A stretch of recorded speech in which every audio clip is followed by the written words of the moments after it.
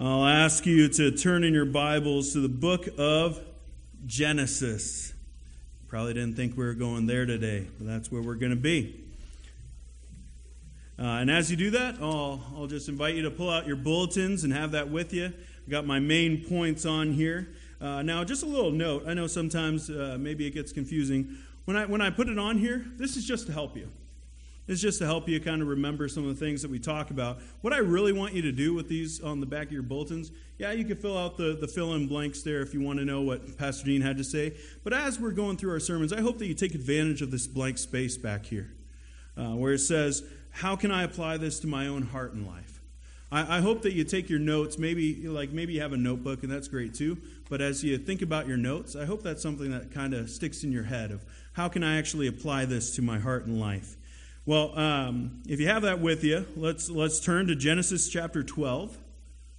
Genesis chapter 12, we'll be looking at verses 1 through 3, and we'll kind of do a little bit of jumping around, not as much as we did last week, because we're following through in Luke chapter 3, when we have the genealogy of Jesus Christ as shown from Joseph's side of the family, that we traced it out, and we looked at a couple people, right? We're picking out 4 different individuals. Last week we looked at Boaz and what it means that Jesus Christ is the son of Boaz. We looked at how he's a kinsman redeemer, just like Jesus is for us, that he came down, he was in human flesh, and he redeemed us from our sin. Today we're going to be looking at what does it mean that Jesus is the son of Abraham. And so we got to know, just like what we did last week, of, all right, well, who's Boaz? We got to ask ourselves, who is Abraham? And I know that many of us know who Abraham is. We know that he's the founder of Israel and all of that. But today we're going to be looking at really when everything changed in Abraham's life. So Genesis chapter 12, starting at verse 1, we'll read, and then we'll pray, and then we'll study it together. Now the Lord said to Abram, "Go from your country and your kindred and your father's house to the land that I will show you, and I will make of you a great nation. And I will bless you and make your name great so that you will be a blessing. I will bless those who bless you, and in him who dishonors you I will curse. And in you all the families of the earth shall be blessed." Let's pray. Heavenly Father, we do give you glory once again that we can talk to you, that we have access through the death, burial, and resurrection of Christ to come before you and ask that you would be with us. God, I pray that as we talk about Abraham this morning, as we look at your word and how Jesus is the fulfillment of everything that you promised to Abraham, I pray that you would help us to have faith. I pray that you would help us to trust in you even more through what you have to say to us this morning. I pray that you would rid us of the distractions that are in our minds, whether that is just task-oriented things or maybe there's sin in our minds that we're letting be a barrier between you and us. I pray that through the gospel that we would wreck that down and that we would be able to focus on what you have for us today, that we would be closer to you through your word. I pray that you would help us to understand. I pray for the Holy Spirit to be moving in each one of our hearts this morning. I ask this in the name of Jesus Christ. Amen. Well, as I mentioned to the kids, we're going to be talking about promises today. Specifically 3 promises that God makes to Abraham. But as a little bit of a setup, we know Christmas time is busy, right? Maybe you've already felt it. Of Christmas parties at work or some kind of social group or even all the activities that we have in our church. There is a lot going on during Christmas season, right? You got to balance all of it. And sometimes when you're saying things, maybe you've done it, I know I have as a parent, of promising my sons something and saying, oh, Daddy will do this. And then to have to go back and say, Daddy's very sorry that he didn't do that. We make promises and we break promises, right? Depending on what's going on. It's not right, but we do it. But we know from the Word of God that God never breaks his promises. And while that's such a simple truth, the good that could do our souls when we're really in the midst of strife is unbelievable. So today we're going to be looking at 3 promises, but really focusing in on the third one that actually means, we're going to be talking about Israel. And you might think, well, I'm I'm not Jewish, so how does that relate to me? Well, just hold in there. We got that third promise that is directly to us. So we'll be talking about these promises and why they're so important. Today we'll see why. So let's look at this guy, Abraham or Abram. Well, who is he? Where did he come from? Well, we have verse 27 of chapter 11. Now these are the generations of Terah. Terah fathered Abram, Nahor, and Haran fathered Lot. Haran died in the presence of his father Terah in the land of his kindred, in Ur of the Chaldeans. And Abram and Nahor took wives. The names of Abram's wife was Sarai, and the name of Nahor's wife was Milcah, and the daughters of Haran, the daughter of Haran, the father of Milcah and Iscah. Now Sarai was born; she had no child. Terah took Abram his sons, and Lot, the son of Haran, his grandson, and Sarai, his daughter-in-law, his son, Abram's wife, and they went forth together from Ur of the Chaldeans to go into the land of Canaan. But when they came to Haran, they settled there. The days of Terah were 205 years, and Terah died in Haran. So we see right off the bat, Abram, who is he? A nobody. Sometimes we look at people and we go, all right, well, Boaz, we could look at him and we know, all right, well, he's going to be the grandfather or the great-grandfather of David. That's really important, right? And he seemed like, we talked about how he was like a shining knight. Like he was just like a stellar guy, right? But Abram, we don't have that much told about him. He's in Ur of the Chaldeans, which some scholars would say that maybe that's the early Babylon. So we have like a city there. But then he goes into Canaan. What's in Canaan? Nothing.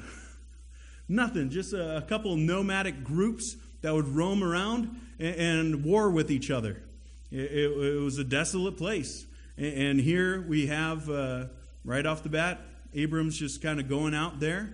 And then we have God talking to him. So right off the bat, we can see that Abraham, he's a random guy. He's a random guy. He's really nothing special. There's nothing about this guy that you would say, all right, God is going to really do something amazing with him, right? Sometimes we do that with people, maybe even in the church. And we say, all right, well, that person, oh, man, they're just great with people. They got a great, they have a great talent or something like that. And I could see how God could use that person to do awesome things, right? Well, that's not Abram. He's a random guy. We don't see anything special really about him. But God is going to make him special. God is going to make him special. How does he do that? Well, by speaking to him. Now, verse 1 of chapter 12. Now the Lord said to Abram, so this is special. God doesn't just do this all the time. He doesn't just show up and say, hey, I have something to tell you, Bob. I have something to tell you, Bill. He doesn't just show up to anybody. This is unique. So God is showing up and he's talking to Abram and he's telling him to do something. He says, go from your country and your kindred and your father's house to the land that I will show you, and I will do this. Let's stop. What is this? Well, maybe if you have like a headline in your Bible, it will say something to the effect of the Abrahamic covenant. This is the foundation of it. This is a covenant between God and Abraham. Well, what is a covenant? Maybe some of us know, but maybe some of us don't. A covenant, in its simplest terms, is an agreement between two parties. All right, you could think of it as a really formal handshake in the Old Testament world. But it's a little different in that it's between a Lord and his servants. All right, so this isn't just two equal parties having a relationship and saying, I'm going to do this as long as you do that, and we're good. No, this is a Lord coming in, so a higher up, looking to his servant and saying, I'm going to do this as long as you do this. So there's two different aspects of this. First, we see that there is a covenant and a covenant All right, so there's someone who makes the covenant, who says this is what is going to happen. And there's someone who is affected by that decision. All right, so who is the covenanter in this relationship? It's God. God is the covenanter. He comes into the situation. He is higher up than Abram. And he says, this is the deal, Abram. This is what's going to happen. All right, what else can we see from this? Well, there are conditional covenants and unconditional covenants. All right, so in other words, you can think of it like a business deal today. All right, if you were going to have someone work on your house, you better know what they're going to cost you, right? You want to see the estimate, and you want to agree upon a price before they start working on the house, right? You'd want that in paper and have that signed, right, and put it in a special place because you don't want to lose that, right? Yeah, all right. I don't see anyone going, okay. But yeah, we understand that, right? So here, this is a conditional covenant. Now, some people get a little upset when I say that because, wait. I thought the Abrahamic one, I memorized it, that is unconditional. There is a condition here to this covenant. What is the condition? Verse 1, go. Go from your country and your kindred and your father's house to the land that I will show you, and then I will do this. All right, so there is one condition on this covenant. Go. Now, you might think, that's not a big deal. I could do that. But what he's saying is go out on your own. Away from your dad. Away from your family. Away from wealth. He's saying you, just on your own, take your wife, and you go out into the wilderness. That is a huge requirement for this conditional covenant of saying, all right, you got to believe me. Right? We have politicians who do that today and say, believe me all the time. All right, we know not to believe them, but when God says it, we go, okay, he's got a good track record. We can trust him on this. He says go, and so he does that. And what is the covenant then? What is the agreement? If Abram goes and follows through with his side of going out from his father's house into the land that God is going to show him, what is going to be the result? What is God going to do for him? Well, 3 different and unique things. All right, here's the aspects of the covenant. First one is that he's going to make him into a nation. Verse 2, and I will make of you a great nation. Let's jump over to Genesis 15, verses 1 through 5, because over several chapters we have a little bit more brought into this covenant that we have. All right, here's the initial one in chapter 12, verses 1 through 3. And then we have, all right, here's a little bit more on this aspect. Here's a little bit more on this aspect throughout the next 3 chapters. So Genesis 15, let's look at verses 1 through 5. After these things, the word of the Lord came to Abram in a vision. So not directly talking, but in a vision this time. Fear not, Abram, I am your shield. Your reward shall be very great. But Abram said, O Lord God, what will you give me? For I continue childless. And the heir of my house is Eliezer of Damascus. And Abram said, Behold, you have given me no offspring, and a member of my household will be my heir. And behold, the word of the Lord came to him, This man shall not be your heir. Your very own son shall be your heir. And he brought him outside and said, Look toward heaven and number the stars, if you are able to number them. And he said to them, So shall your offspring be. So here's a little bit more insight about what that initial promise is. He's going to have a nation. Of course, we know the background. Abram and Sarah, they couldn't have kids. Sarah was barren. All right, so we have this miraculous promise that no, this guy Eliezer, he's not who I'm talking about. You're going to have your own son, and through him, you're going to have this huge nation that's going to come against or come after you. All right, so who is this nation? I think if we all know our Bible, we could say, yeah, we know it's Israel. All right, this is why Israel is important. I'm not going to talk about it too much today, but Israel is still important within God's system.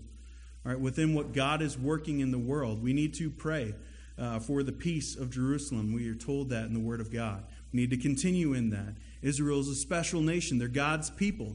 Why? Because He wanted it that way. Because out of all the families in the world, He looked at Abram and said, that one.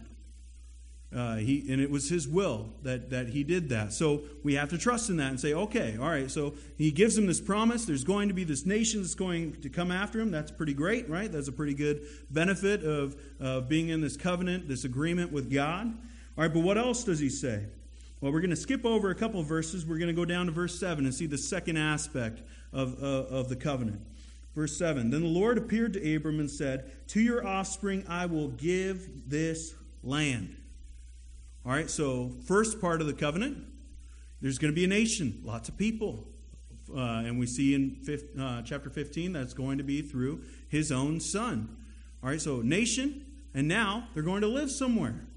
All right, they're going to have a place of their very own. I will give them this land. What is this land? Let's jump over to chapter 17. Like I said, here we have a little bit of like the overall thing, and then he kind of goes into, it's much like Genesis 1 and Genesis 2. You get the overall story and then a little bit more detail throughout. All right, so let's jump over to 17, verse 8.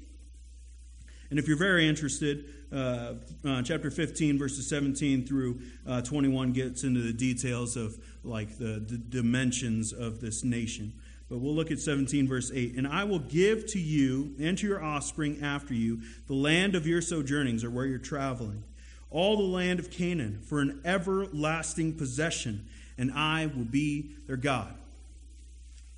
Simple. How long do they get this land? Forever. All right, this is why today, in 2017, even though we have the church, we can say that Israel is distinct. They're distinct within what God is doing in the world, and we still understand that God, if he keeps his promises, he's going to fulfill his promise, and he's going to give them that land. All right, so that's why we would always want to take the side of Israel and all those squabbles that we hear about around the world. All right, because God is going to fulfill his promise to them and give them that land. So that's the second aspect. Now, so far, does that apply to us? No, right? Like that's just Abraham and his offspring, and if you're not Jewish here today, that doesn't apply to you. All right? I don't get a piece of that land. I don't get like a little acre over there that I get to go and live in Israel. No, that's not for me. That's for Israel itself. So what is the promise then that applies to us? Why are we talking about this today? Well, the third aspect of the covenant. So you get a nation. He's going to give that nation a place to live forever. And what else is he going to give them?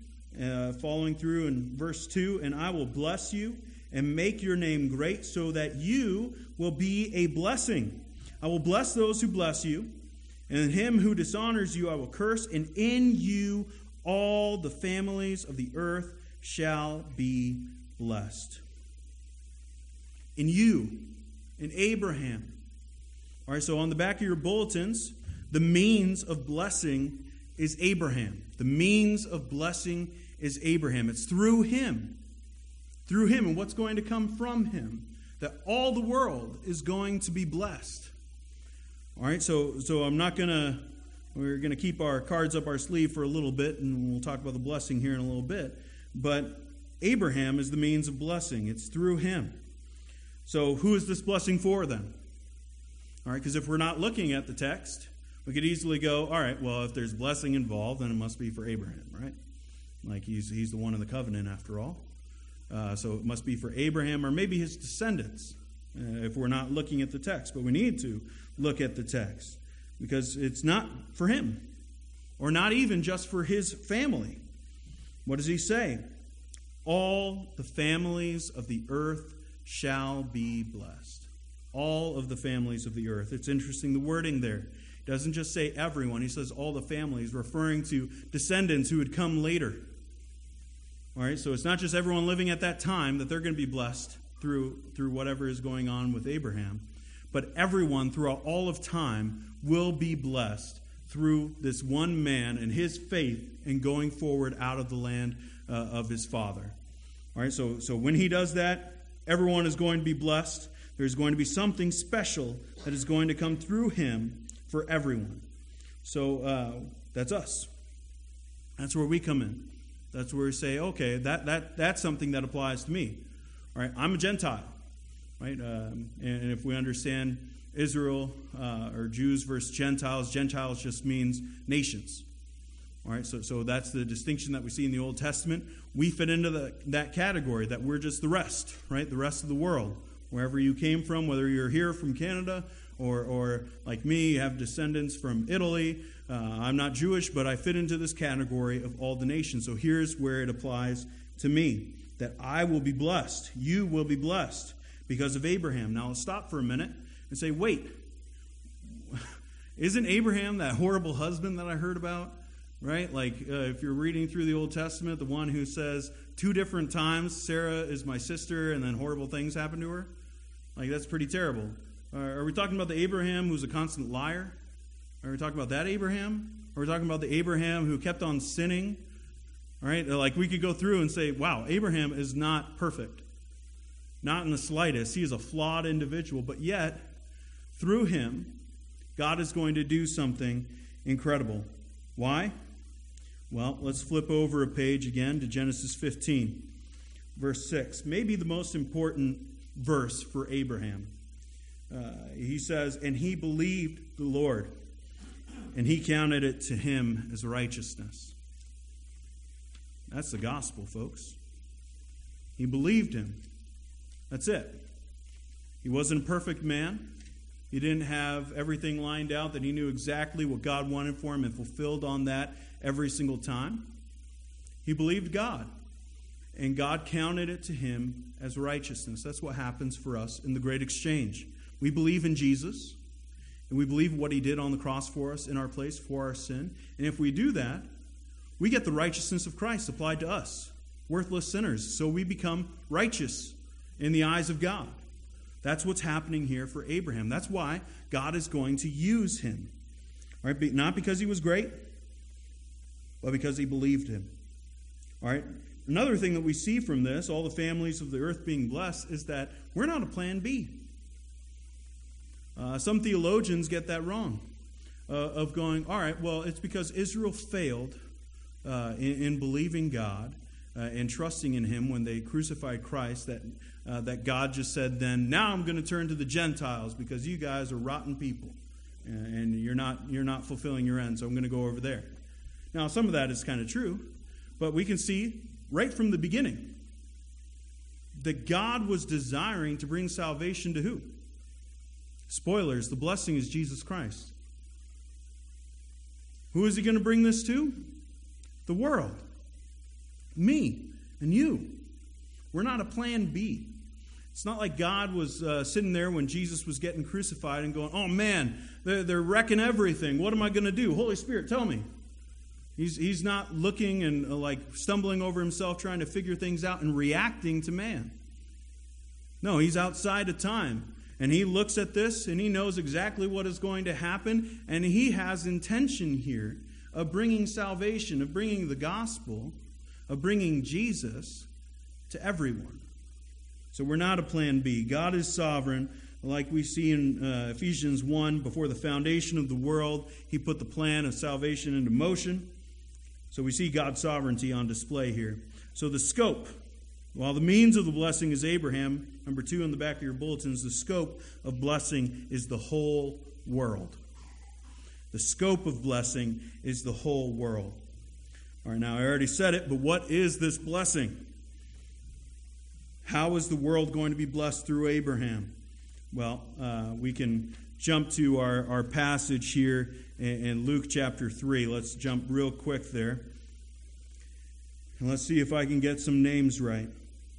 Starting at verse 23. Jesus, when he began his ministry, was about 30 years of age, being the son, as was supposed, of Joseph, the son of Heli, the son of Matthat, the son of Levi, the son of Melchi, the son of Jenna, the son of Joseph, the son of Matthias, the son of Amos, the son of Nahum, the son of Elsi, the son of Nagai, the son of Math, the son of Matthias, the son of Semen, the son of Josech, the son of Joda, the son of Jonan, the son of Rasha, the son of Zerubbabel, the son of Shealtiel, the son of Neri, the son of Melchi, the son of Addi, the son of Kosam, the son of Elmadam, the son of the son of Joshua, the son of Eleazar, the son of Joram, the son of Methan, the son of Levi, the son of Simeon, the son of Judah, the son of Joseph, the son of Jonam, the son of Eliakim, the son of Meliah, the son of Menah, the son of Methadah, and the son of Nathan, the son of David, the son of Jesse, the son of Obed, the son of Boaz, the son of Salah, the son of Nashon, the son of Abinadab, the son of Admin, the son of Arni, the son of Hezron, the son of Perez, the son of Judah, the son of Jacob, the son of Isaac, the son of Abraham. We can see it. That was a lot. All right. Really, when you start to get into those, the Matthias just keeps on going. All right. But we could see it clearly laid out. How is the world blessed through Abraham? We see it in the lineage. It's where we get Jesus. It's where we get everything that we know about God. apart from creation, up through Genesis 12. Imagine, if we don't have Abraham, and God isn't going to work through Abraham, what do we know about God? That he's there. And that's pretty much it. All the revelation that we have throughout the rest of the Old Testament, all that we have in Jesus Christ, we have because of Abraham. Truly, the world has been blessed through Abraham because we have Jesus through him. So we have been blessed. The identity of this blessing is Jesus. That's number 3 in the back of your bulletins here. The identity of this blessing is Jesus. So how is Jesus a blessing to us? Well, it's Christmas time, right? It's Christmas time. This is something that we think about. All right, well, what does Jesus do for us? I think we can really summarize it in 3 different ways. How are we blessed in Jesus Christ? First, redemption. Right? That's what we talked about last week with Boaz, that we were in sin. And Jesus, when he died on the cross, had no entanglements, right? He was the kinsman. He was wealthy enough to pay the debt that we have owed to God because of our sin. And he pays that for us. He buys us out of the slavery of sin and redeems us. He makes it so that we're holy before God, righteous. We have justification in Jesus Christ. Yes, that is a blessing that we have in Jesus. What else do we have? We have reconciliation. Not only am I declared righteous before God, but now I'm called his son. Now I get all the blessings of being part of the family of God. I get to go and talk with him. Right? If we look in Paul's writing, I get to cry out to him in prayer. How am I praying? Abba, Father. Heavenly Father. I get to call him Dad. There's a reverent way to do that, of course, but I get to have that relationship with God Almighty, me, a sinner. How? Through Jesus. We're reconciled. A loving family, even though I was in sin before. What else do we have? Restoration. Look at the grand scope of history. Look at the garden. How beautiful it was. How perfect everything was. And then what happened? We ruined it. And then since then, there's been wars and fighting and bloodshed and sin and rape and murder and all those kinds of horrible things. Well, through Jesus Christ, there's going to be restoration. I was visiting with Violet this week, and we were talking about how awesome heaven is going to be. And she was going into detail about it, and how she said there's not going to be any crying. And I said, yes, remember Revelation 21. He will wipe away every tear from every eye. At night, I read with my sons the Jesus Storybook Bible. And there's sometimes... by the way, if you're looking for one for a kid, I know I've said it before, it is the Bible to get for your children.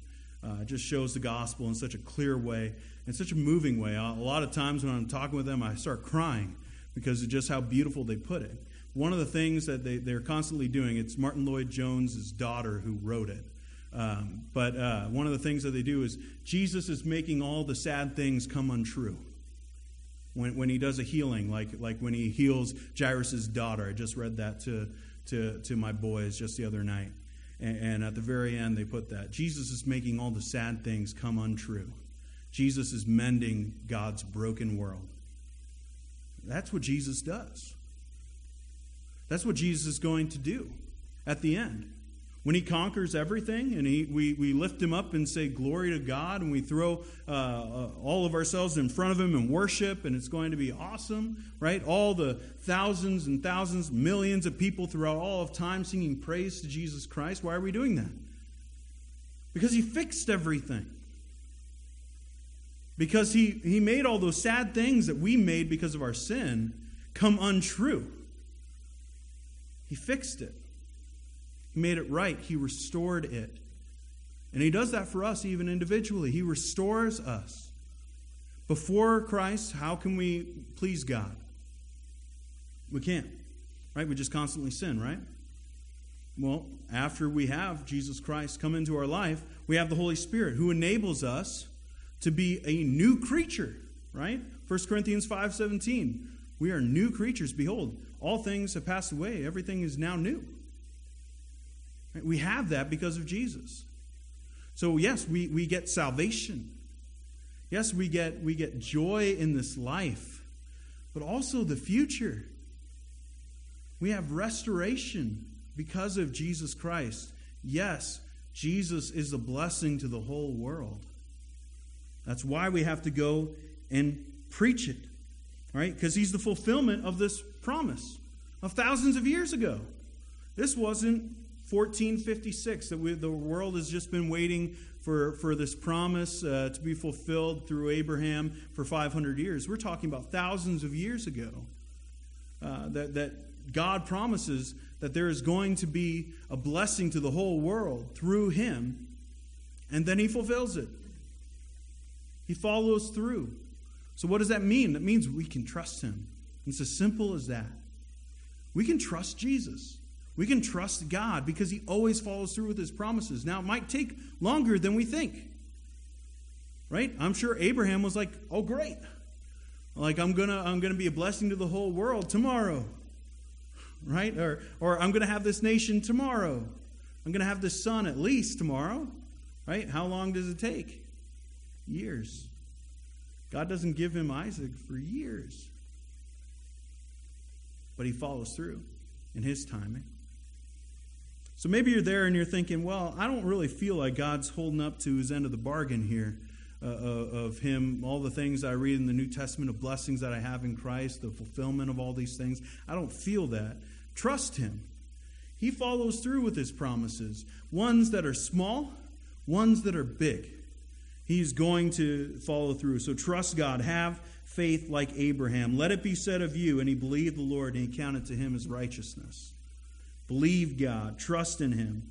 Trust God because he always delivers. Trust God because he never fails. Trust God because he chose you. Trust God because he loves you. Let's pray. Heavenly Father, we do give you praise. We give you praise that thousands of years ago you set everything in motion. Even before we had time, you set things in motion for us to be redeemed from our sin. But even as we look at this story, thousands of years ago, you spoke to Abram and you said, I'm going to do this. And he believed you and it was counted to him as righteousness. But God, you did that amazing thing. You made him into a great nation. You made him into a nation where they could reside in this land. And we know that you are going to fulfill that. We even see things happening this week about that. But God, even beyond that, you made it so that he was going to be a blessing to the whole world. And we know that's through Jesus Christ. God, I know I've been blessed by him. I give you praise for that.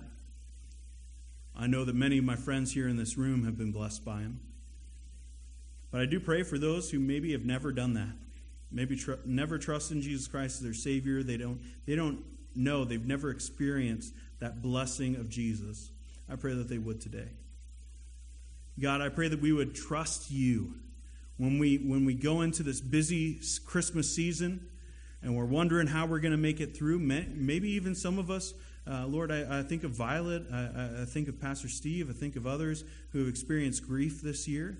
And maybe some of us are going into Christmas with maybe not the brightest of hopes and joys.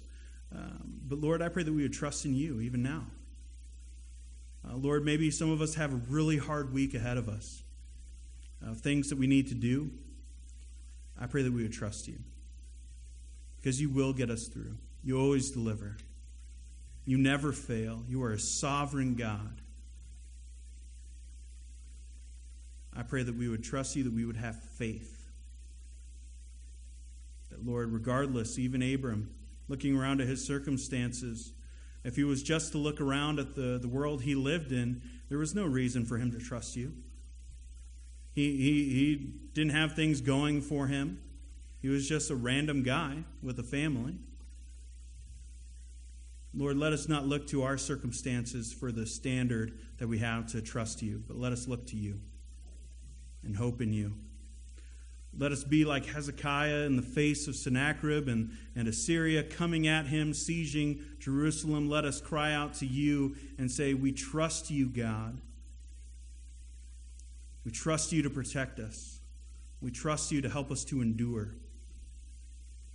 Lord, let us do that today. I pray that through this Christmas season that we would look at just the blessings that we have in Jesus Christ. Lord, ones that we didn't even mention today, ones of being part of the community of faith. That we're in a local church, that we have people who care about us, who pray for us, Lord, who want to be there for us. We have that because of Jesus. Lord, I pray that we would trust you even more today. I ask this in Jesus' name. Amen.